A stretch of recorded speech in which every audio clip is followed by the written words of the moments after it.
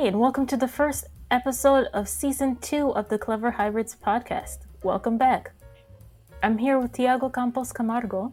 Tiago is a Brazilian electrical engineer living in Germany. He speaks 4 languages: Portuguese, Spanish, English, and German. So he's definitely a clever hybrid. Thanks so much for being here with us, Tiago. Thank you a lot. Thank you a lot for the invitation. Yeah, I'm glad you could make it. You studied electrical engineering at the Universidade Estadual Paulista Julio de Mesquita Filho. It's very long, so we'll just call it UNESP for short, in Guarantigueta, a small town in the state of Sao Paulo. And now you work for Bosch in Germany. Couldn't you walk us through how that happened? Yes, for sure. So I studied in a small town called Guaratinguetá. It's 1 hour from my city, so it made me move to there as it would be complicated to go every day from my home. And I lived in a dorm. In that dorm, I had several students, colleagues that they were also studying electrical engineering, and they told me about the opportunity to go to Germany for an exchange. And international experience in Brazil is really good for your CV. So that got my attention. So I started learning from the first semester German, and in the fourth year I could go to Germany. So first I went to Karlsruhe to study in the University of Applied Science, and the second semester I worked for Daimler in a Mercedes-Benz project. Then, after that 1 year exchange experience, I came back to Brazil to finish my bachelor degree, and I got the opportunity to come back to Germany to work for Bosch, and here I am since March. Wow, that's great. So you made it in right before all of the corona restrictions. That's amazing. It makes me feel better too that you've been learning for 4 years because your German is way better than mine. You can do it. Yeah, I'm working on it.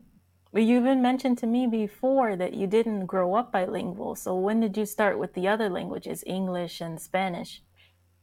So English I started early. My parents they had a different mindset because in Brazil it's not common to learn English.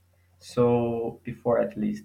So since when I was younger, they had this priority for me and my sister to make us learn English as it would be a differential for us in the future.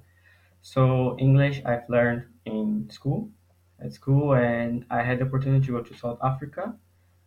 It was an amazing experience. I learned there also more about the language, the culture, and I did voluntary work in South Africa. For Spanish, it came later than English, but with our vacation in Chile, I had an amazing overview from the language, and I wanted to learn more. I wanted to learn more about the culture, the language, and I started doing some classes. And I had the opportunity to go back to Chile, where my uncle was working in Santiago. And with my cousins, I spent an amazing vacation also doing language courses and experience more about the culture. Wow, that's really cool. What kind of volunteer work did you do in South Africa? In South Africa, I was going every day to a senior home, and there I was responsible to take care of the elderly and interact them with reading, talking, playing. So every day after I had courses in the morning. In the afternoon, I was going every day to visit the elderly. Oh, that's very kind of you. I'm sure they appreciated Yeah, I hope so. it.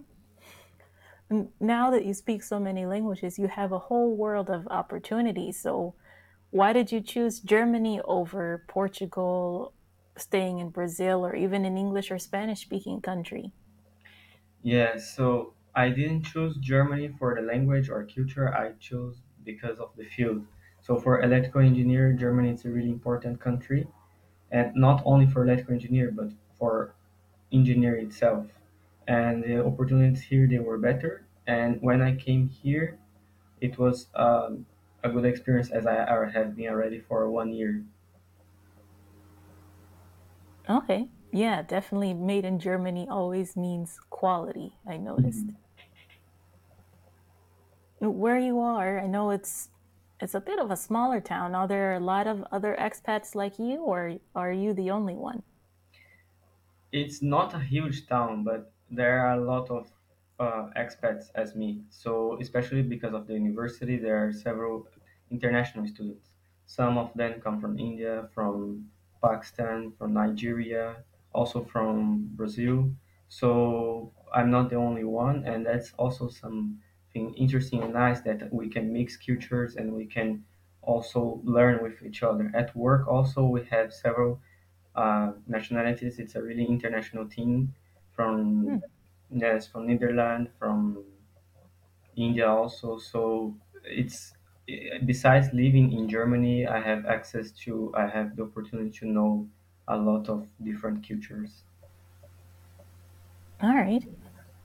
You also moved relatively recently in 2018, and then, like you said, you moved to Germany, came back to Brazil, and moved to Germany again. Do you still deal with homesickness a lot?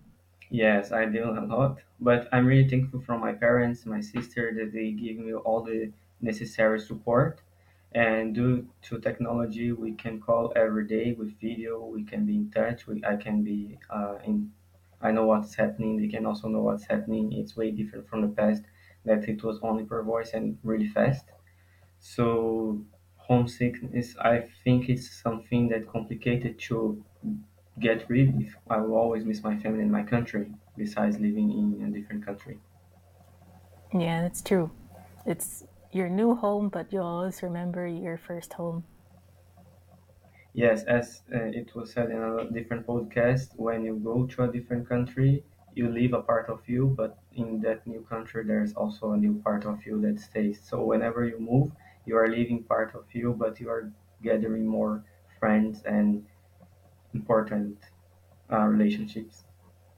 You've been listening to the other episodes. Bonus points for you. What are the biggest differences you notice between English and German? For me, German is way more complex to learn. But what I understand from English is that the words are simpler. When we don't, in English, you don't need to differ the gender. It's always the chair, the table. But in German, that's not what happens. The German is similar to Portuguese.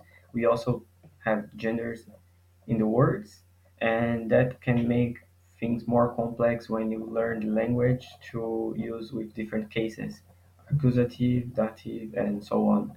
So that's one of the point. And the second that for me it's also still a bit complicated is the grammatical grammar. So when they speak, there's always a way to use the verb on the end of the sentence. And for me, that's one of the most complicated because in Portuguese we always start with the subject and the verb. So I know directly what will happen, who is doing. But for German, it's more important first the the context and then what they will do. Yeah, that's true. I noticed that with the is der, die, and das, three of them. And then also, some of the words are so long because they're very specific.